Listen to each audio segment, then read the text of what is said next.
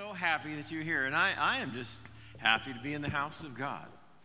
I love being in the house of God, don't you? I want to talk to you today. We're still going through Mark chapter 4, and we're talking about the heart condition of the church. The heart condition. Last week we talked about the parable of Jesus when he said that the sower went out to sow and it went by the wayside and then stony ground and then with the weeds and the tares and then on the good soil. And we talked about the wayside last week. Mentioned that was the ground that had been gone over so many times, that you'd walked over it so many times, it was just hard for anything to grow. We had said that the way to overcome that is through intellectual honesty and through a passionate sensitivity to the Holy Spirit. I read something this week along those lines that said the hardest person to teach anything is the one that already thinks they know it. It's important to have an intellectual honesty, an intellectual curiosity that goes before us, because the desire is to have a heart that is passionate for Jesus Christ. We want a heart, because we can have all the head knowledge, but until it drops that 18 inches and gets into our heart, that's when the passion of Christ arises in us. That's when the gospel becomes alive. That's why the Bible says you overcome by the blood of the Lamb, and not your theological treatise, but by the blood of the Lamb and the word of your testimony. You know what your testimony is? This is what the Lord's done. This is what the Lord's done for me. Nobody can refute what God has done for you. I believe that we've yet to see what God can do and will do with a body of believers that has a passionate heart to follow Him. And today I want to go into that second ground, that rocky soil. And I want to talk to you about the importance of joy. The importance of joy. We were going to sing, I've got the joy, joy, joy, joy down in my heart. Where? Yeah, in my heart. That's right. You can't sing that song without being happy. You sing that song and all of a sudden everything you've been going through kind of fades by the wayside, and you just start thinking, yeah, I'm pretty happy. But joy in the Christian life is essential. It's one of the most important aspects of the Christian life, joy. Having joy. Now joy is more than an emotion. It's more than a euphoria. It's like, woohoo, I'm happy. I'm so glad that I do have those moments where I am very happy. I'm joyful. But joy is the hope in crisis. Joy is the balance in upheaval. Being joyful is essential to your pursuit of God. Scripture says, for the joy set before him, he endured the cross. If you don't have joy, you're not going to make it. If you don't have happiness, and you say, well, how do you know that? Well, the scripture in which we're getting ready to read, it tells us that.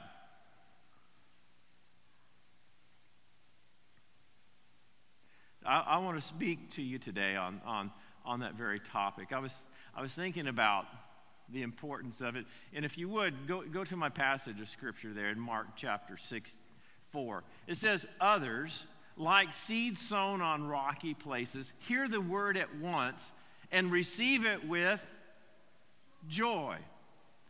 But since they have no root, they last only a short time.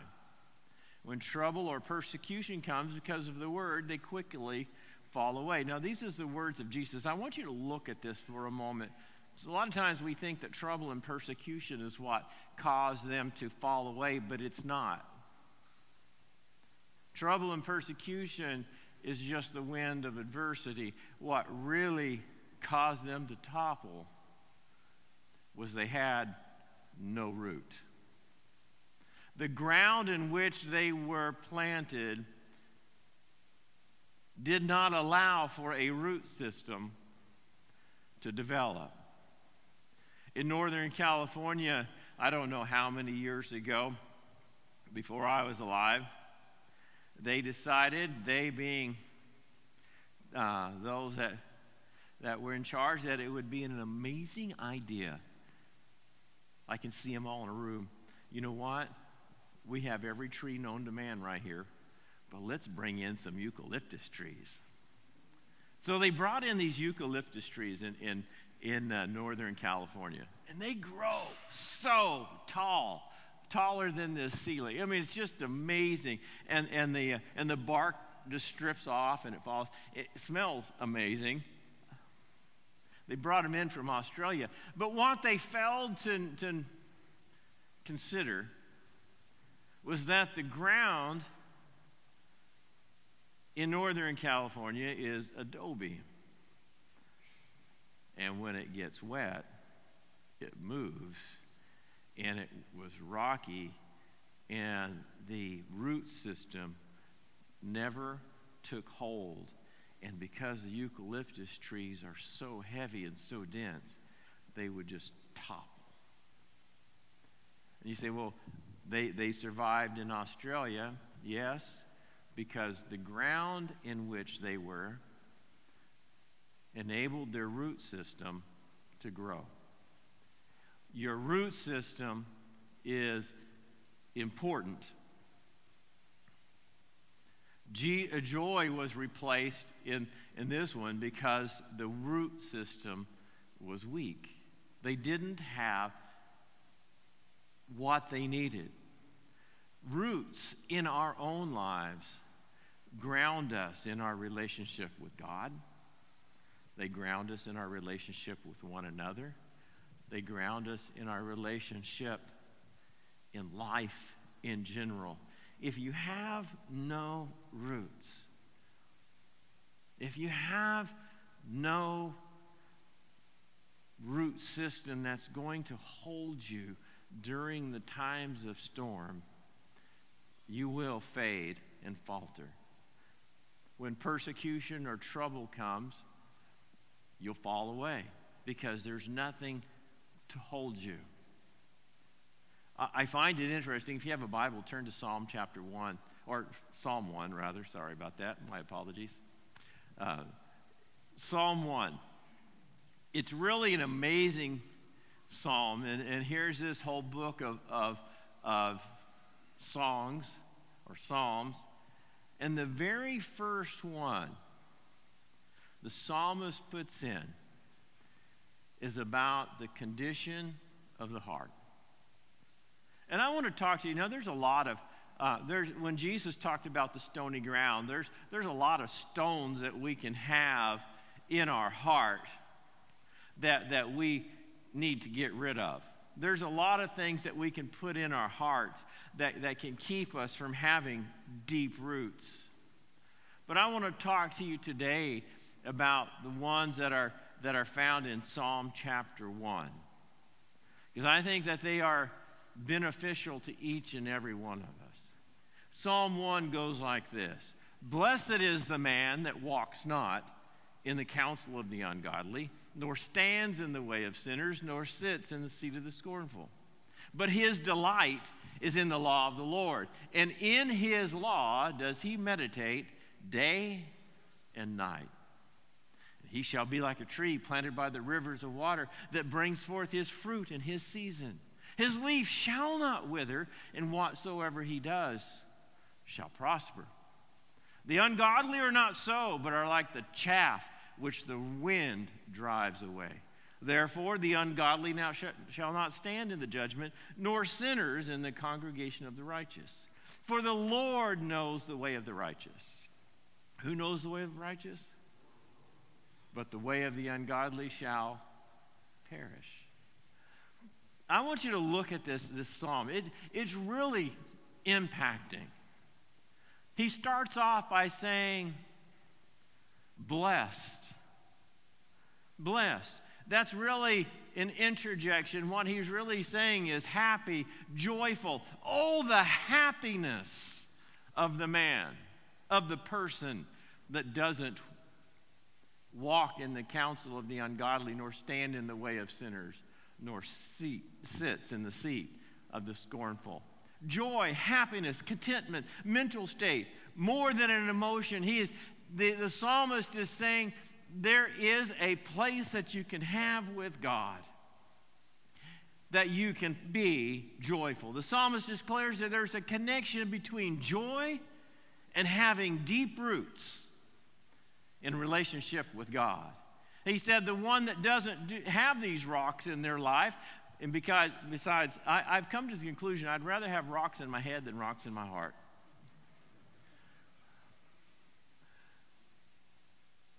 It's when we look at it,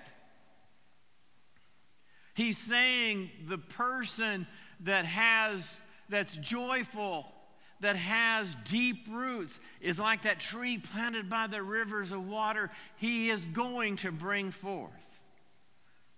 The psalmist declares that there is a connection between joy and having deep roots. Show me a happy Christian, a joyful Christian, and I will show you somebody that knows who they were, knows who they are, and knows who they're going to be. Let's say that again. Show me a happy Christian, and I will tell you somebody that remembers where they used to be. And they know where they are because God has set them free, and he knows or she knows the promises that God has for them. And you say, well, what is that joy? You just walk around in euphoria? No. It just simply means that it can always be worse. It can always, but you know that a weeping may endure for the night, but joy comes in the morning. You show me a happy Christian, and I'll show you somebody that has deep roots. You show me a negative Christian, and I will show you a person that has rocks in their heart. That the ground is not allowing deep roots. French philosopher, said this, got this one for you, Chuck. Michael de Montaigne says, the most profound joy has more of gravity than it does of gaiety. Joy is a grounding in our soul more than in an emotion. Mother Teresa said, joy is the net of love by which you catch souls. Everybody wants to be joyful. This one's amazing. You're gonna love this. Listen to it carefully.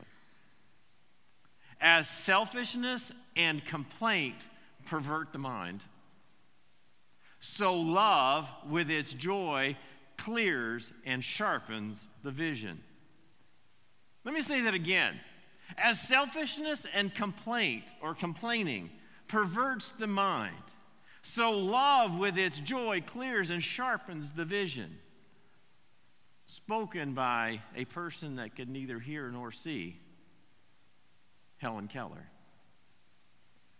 which I think that she could probably hear and see better than others spiritually.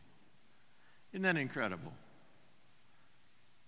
Joy is what happens to us when we allow ourselves to recognize how good things really are. Because it doesn't matter how bad it gets here. When that trumpet sounds, come on now. When that trumpet sounds,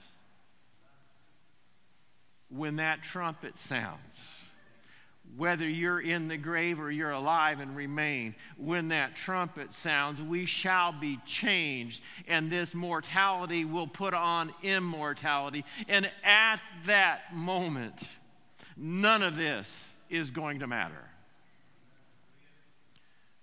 That's a joy that you can hang on to. That's a joy that can keep you in the darkness of night. That though it may be dark, I know that the sun is going to shine. The person that has joy has a strong root system. Isaiah 12:3 says, "Therefore with joy shall you draw waters out of the wells of salvation." If salvation is the water, then joy is the bucket. I have never seen anybody receive Christ in their life and walk away in despair. It's something that when you know that your sins are forgiven, when you know that you are right with your Creator, when you know that your Creator is smiling at you, it's not a time to be negative. So Psalm 1 mentions three stones that he says you need to avoid in your heart. He said, "Blessed is the man that walks not, nor stands, nor sits." It's a degradation or a downward spiral, if you will, of the condition of the heart. And what Psalm 1 is trying to help us understand, that God's people to understand, that there are some things that we have to avoid if we want to have a heart that is fertile, that the truth of God can bury deep roots that can withstand any storm. Counsel, way, seat. There's a natural downward spiral. It's walking, standing, sitting. It's listening to, agreeing with, and then speaking against. It's acting on principles. It's cultivating a society or collusion, and then conforming to the conduct of the wicked. Because sin is always a downward spiral. Sin never elevates. The Bible says that righteousness exalts a nation, but sin is a reproach. And the psalmist is trying to help us understand that we need to avoid these things in our heart. And the first one is, don't walk in the counsel of the ungodly, acting on the principles of those who are wrong in spirit and character. Don't listen to wrong counsel, because it will lead anyone down a wrong path. Evil communication corrupts good manners. When he's talking about blessed is the man that walks not in the counsel of the ungodly is just the person that is guilty of harboring something or keeping something in their heart. And it's important to understand that we are not to walk in the counsel of those that are not right with God. You say, well, how do you know if somebody is not right with God? How do you know if something is being said? Here's my go-to plan. I always go to this. I tell everybody that I know to do this. Did you know that in the Scripture, when it talks about, because we just went through Pride Month and all that, Scripture talks about sexual sins, immorality, homosexuality, about 25 to 30 times in the entire Bible. So if somebody tells me once, I'm going to listen. If they tell me twice, I'm really going to listen. If they tell me 3 times or more, I'm really going to listen. But do you know how many times that the Scripture talks about gossip? Over 300. More than 10 times the amount God says, I cannot stand gossip. You know what gossip is? It's the counsel of the ungodly. When you're talking about somebody else, if I'm talking about somebody else, behind them, what I am doing is allowing myself to have something in my heart that does not need to be there. And the Scripture is very clear about us not doing that. So here's my go-to. And I learned this years ago, back in the 80s. I had a professor that taught me this. He simply said, if somebody wants to share something with you, don't listen to it. In fact, tell them that's not right, and you need to go to that person. And you need to, and you know, so if it's not just in church, it could be at work. If you're at work and somebody comes up to you and says, "Man, I can't stand our boss," and they start sharing negativity, do you know that is something that you don't need to involve yourself in? For after all, King David, when Saul was pursuing him to take his life, never once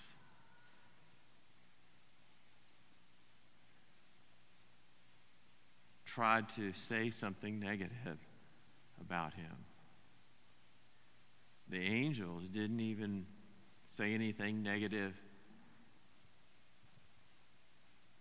about Lucifer, except the Lord rebuke you. It's important to understand. You say, well, Pastor, why are you saying that? Because I want all of us to understand that a perfect heart, a pure heart, is one that truly loves and cares for each and every person that they know, whether they are Christians or not. We are to love, we are to encourage, we are to lift up, we are to correct, but we are to go ahead and lift them up and encourage them and try to draw them into a relationship with God, and not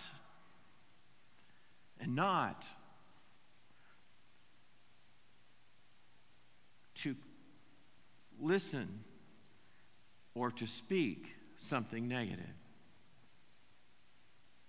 Our words are determined by our heart. Jesus said in Matthew 12:34, whatever your heart determines, that's what you say. Acts 23:5, Paul had said something about the chief priest, who said something about an individual, and when he realized it was the chief priest, even though the priest was wrong, he asked for forgiveness, and he said, I don't speak about those that are in authority. Titus 3:2 says, to ally no one, to be uncontentious, to be gentle, showing every consideration just for the people I like. It doesn't say that. It says, for all, for all, for all, for all, for all.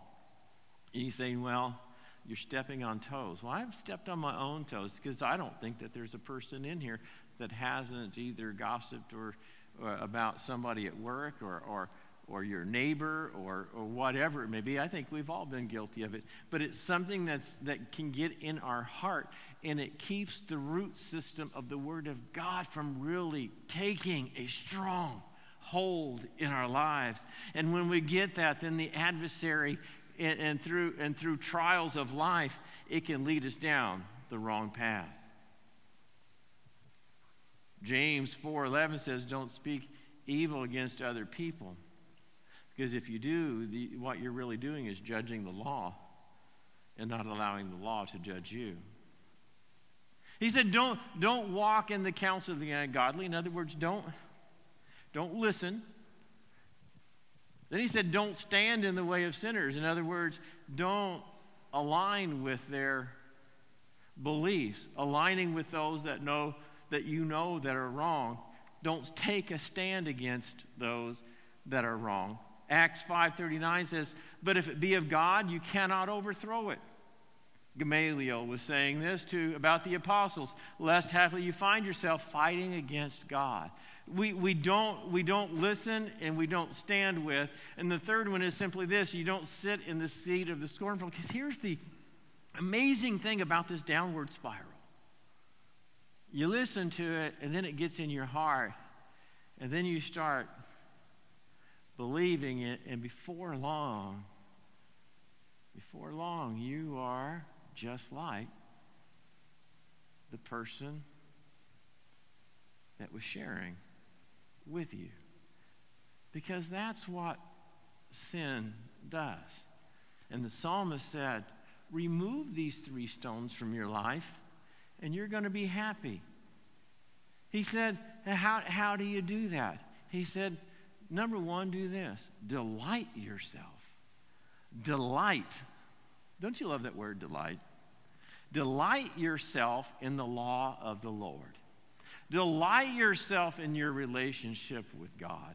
Delight yourself in the Word of God. Take a look at it, and don't read it with, oh man, I have to do this, but man, look at it like, wow, I get to be a Christian. Wow, I get to have joy. Wow, I get to live in a relationship with God, with the creator of the heavens and the earth. He knows me. Delight, have a passion, have a happiness, have a joy in your relationship with God.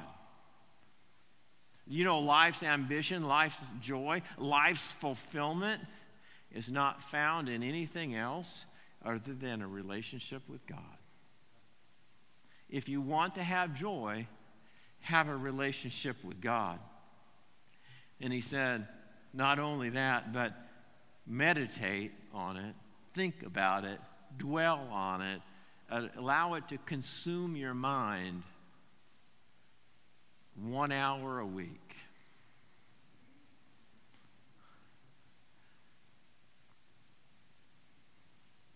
It's like the guy I was listening to, he said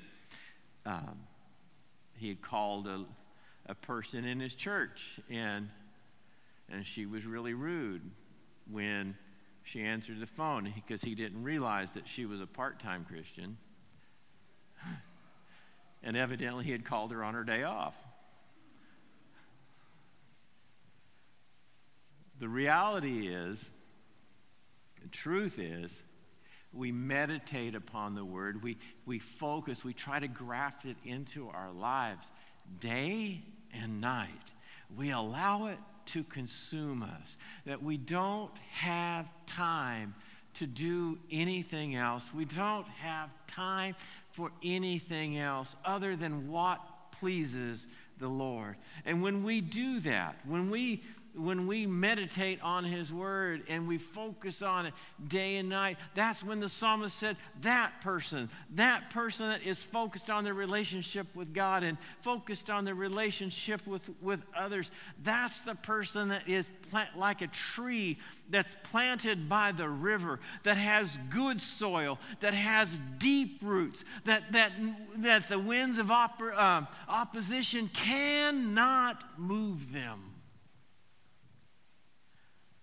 Their leaves shall not wither. Their fruit comes in season. And whatever they do shall prosper. You say, well, is that prosperity doctrine? That's the scriptural prosperity doctrine. Has nothing to do with money. Has everything to do with a heart. A prosperous heart. My friends, God is looking for us to have a heart that's free of anything that's in us. Like I said, those stones can be anything. The psalmist talked about the 3, walking, standing, and sitting. Move those things from you. Move them out and allow the purity of the gospel. Allow the purity of the Word of God to land in good soil. And see what God does. I'm going to ask our praise team to come back if they would. My wife's uncle, her dad's brother, Jim, had a farm in Arkansas. And if you know anything about the land in Arkansas, it has lots of rocks. So if you went to his house before you could go fishing and before you could do anything else, you were going to help him move some rocks out of his field, because he wanted to grow crops And the only way to grow crops was to get rid of the rocks. So you take all the rocks out and you kind of like build a fence. You ever seen that? You know, where they take all the rocks out? But what was amazing to me, no matter how many times you till it and you have these rocks, rock keeps showing up. It's like they're multiplying. But what really happens is, through the natural seasons of the year, when the ground freezes, it constricts. And underneath the rock, dirt is able to fall underneath it. And they keep pushing up to the surface so you can get them and move them out. Do you know our lives are a lot like that? That God loves us so much that He allows the seasons of life so that we can look at our hearts and we can see those stones, that we can move them or ask the Lord to move them, that we can have a heart that can grow and flourish. God's desire for each and every one of us is not that we just live our lives and just keep on going, and then when He gets here, He'll change us. But He wants us to change now. He wants our hearts to be pure now. He wants, and you say, well, why? Because the closer or the more pure or the more fertile the heart, the closer the relationship with God. Because God, that's why the psalmist said, create in me a right heart and renew a right spirit within me. Jeremiah said, break up the fallow ground, the hard ground in your heart. It's important for us to understand. You say, do we have a responsibility? Yes, we do. We get to choose between walking and standing and sitting in the counsel of the ungodly, or we get to love the Word of God and meditate on it day and night, and allow as those things in our heart are manifest to walk away from them, to repent of them, and allow us to build a wall of stone that fertile ground of our heart, that where God can plant His Word, that can grow deep roots, that the world and that the opposition in this world can never destroy. Would you stand with me? I've got the joy. Do you have joy? You know what I have? You know why I have joy? Because I know that for all the things that I have ever harbored in my heart. And you say, Pastor, you've harbored things in your heart? Oh, yeah. Haven't we all? I also know that when the Lord brings it to the surface and you see it and you know that it's been there in that aspect or that area of your life, the reason why it hasn't been growing is because those stones are there. When they're moved, relationship with Him is so pure and so clear and so beautiful that you'll never go back. Would you pray with me?